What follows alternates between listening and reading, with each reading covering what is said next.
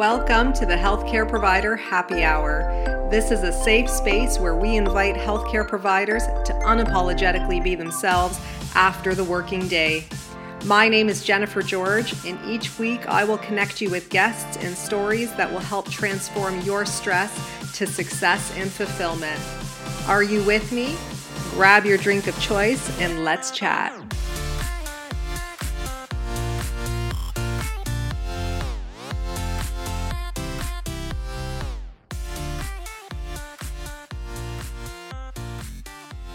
Hey everyone, welcome to the Healthcare Provider Happy Hour. I'm your host, Jennifer George, and I'm joining you today to chat with you a little bit about this concept of retention and recruitment in healthcare. I'm not an HR professional by any means. I'm just a healthcare professional, and I'm someone who loves healthcare. I have a passion for healthcare, and even more so, I have a passion to improve healthcare. And that stems from my journey of caregiving to my dad and watching him go through the system for many years in and out, and also my own clinical practice over the years and bringing the two together and seeing the many parallels actually and being shaped by all of that. And right now, what I'm seeing and what I'm reading, and specifically, I'll refer to this article, I'll put it in the show notes. It's from the Washington Post. That is from April, I believe, of 2021. And the topic is on healthcare providers leaving the profession. And the statistic is that 3 out of 10 are considering leaving the profession. It's actually a really good article. I recommend you read it. And I just want to bring this forward because I think it's so important that while both need to happen, retention and recruitment, and both have always been kind of happening, there is even more emphasis that I say should be on retention right now, because more people now than ever are at least considering leaving the profession. And I don't know about you, but can you think of a time in your life where you got through something, like you had many endeavors on the go, and you had to really just kind of get through them, and you maybe were on a bit of an adrenaline streak for a while, and then when you got through them and you felt this sense of relief, okay, you saw the light, you felt this sense of relief, you exhaled, you tried to coast after, and then you got sick. Has that ever happened to you? That's happened to me before in the past, and that's basically a sign of burnout. When you think about it, right? It hits you at that moment, but really you've kind of been burning out all along. And because it halts you in your tracks, it kind of makes you think about it. You become more aware of it, right? That's how I see this. That's how I see healthcare in the direction it's going in with respect to its providers right now. That's what I envision. That's what I see. That simple analogy. Because all along we've been getting through, right? We've been getting through. People have been talking about burnout for a long time. We're getting through, and then we're hit with a pandemic. And now we really got to get through. So now we all kind of rally up, we get through it, and now we're starting to see a light. Okay, depending on where you live, we are starting to see a light that maybe this pandemic is starting to diminish for once. Okay, and we're about 1.5 years into it. Now we're thinking maybe we can exhale, maybe we can coast a little bit. But this is the problem, okay? Because we went from this adrenaline mode, right? This quote unquote healthcare hero mode, which you know how I feel about that. And now we are feeling everything. Our reflections are more, our literal feelings are heavier, okay? We're starting to feel maybe not well. The processing is happening. This is the time that we need to be very cognizant of and aware of and take extra special care of one another right now and be self-aware of things, because what's happening is people are just exhausted, right? We're starting to really feel tired in the aftermath of everything. And so now people are really considering leaving.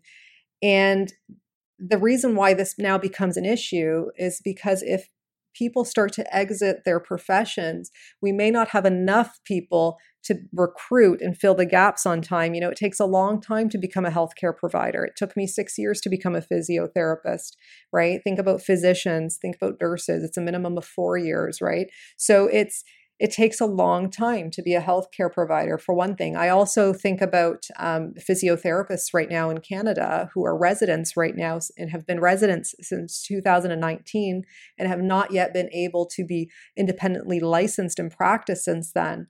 They have not been able to be recruited technically as a fully licensing therapist. So there is limitations to their practice, which holds the profession back in a way, which holds the system back entirely when we think of public safety and public health, and when we also think of professional well-being and development as well. The other thing about this too is if healthcare providers are leaving the profession, you have the remaining members of the team taking the brunt, right? And so when they're taking the brunt, they're now more at risk for illness and burnout than they already were, okay, because we can't fill in the gaps quick enough. So that becomes a concern as well. The other thing too, and I don't really need to say this, I'm sure you already know this, but if there's less healthcare providers, more people are exiting the professions, there's going to be an even more increased risk to patient safety, right? There's going to be more mistakes missed, right? Things are going to go missed. Things are going to go unnoticed, more conflict, okay? Communication is going to break down. There's going to be more risk there. And while visitors and caregivers and care partners are able to come in a little bit more now than they were, a little more onus now is going to go on family again, right? As restrictions start to lighten up a bit.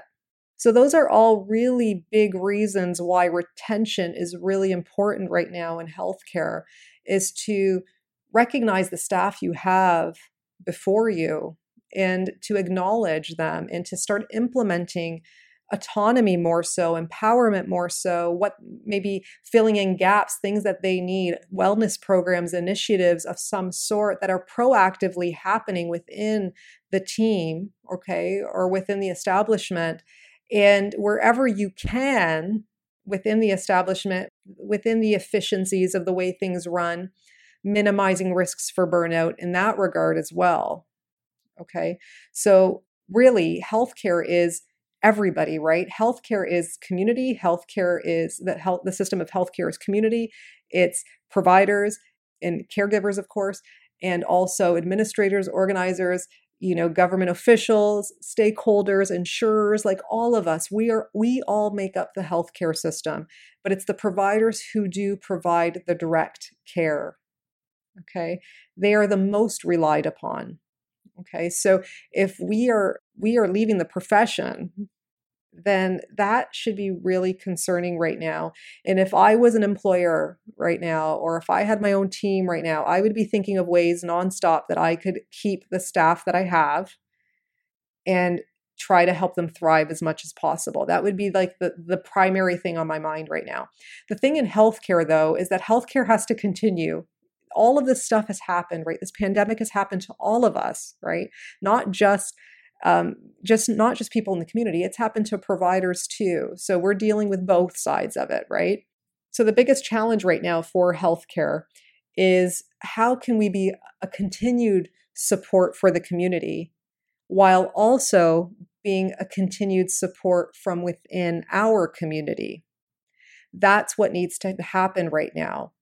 We need to be operating kind of like Michelle Troseth said in a previous podcast episode. It's a parallel pandemic, right? So how can we try to bring wellness to our providers as well as the community?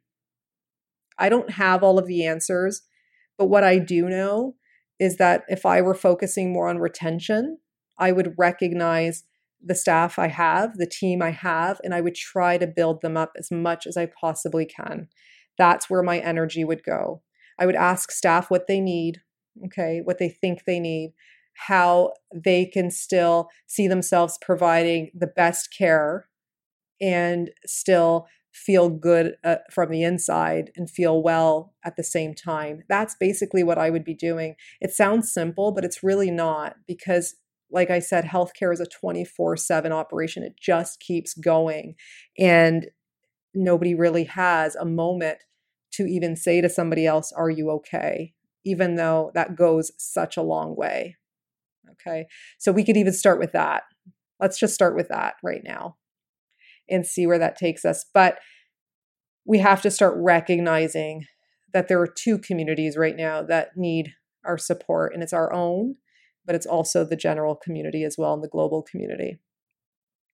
So if you listen to this podcast, if you have some insights as well, if it sparks something within you, or if it's something you can relate to, I would love to hear from you. You can simply tag me at Best Obsessed with Jen on Instagram. That's my handle. That's where I'm most present. But if you look at the social media notes, you will see links to my other handles on social media. And I'll post the link to this article from the Washington Post because it is a good one.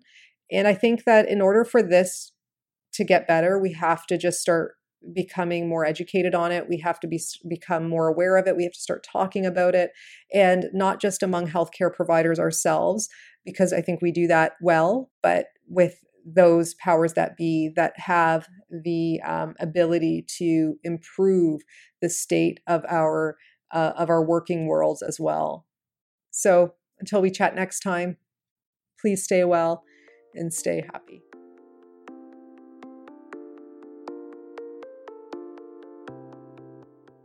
So if you guys like this podcast, please subscribe and leave an honest review. Your feedback means everything to me. Your reviews are what moves this podcast forward, and I always appreciate receiving them. If you want to get a hold of me directly, reach out to me on social media. My handles are in the show notes, and you can always subscribe to my weekly newsletters at jennifergeorge.co so that we can stay connected. So until next time, thank you guys so much again for your ongoing support.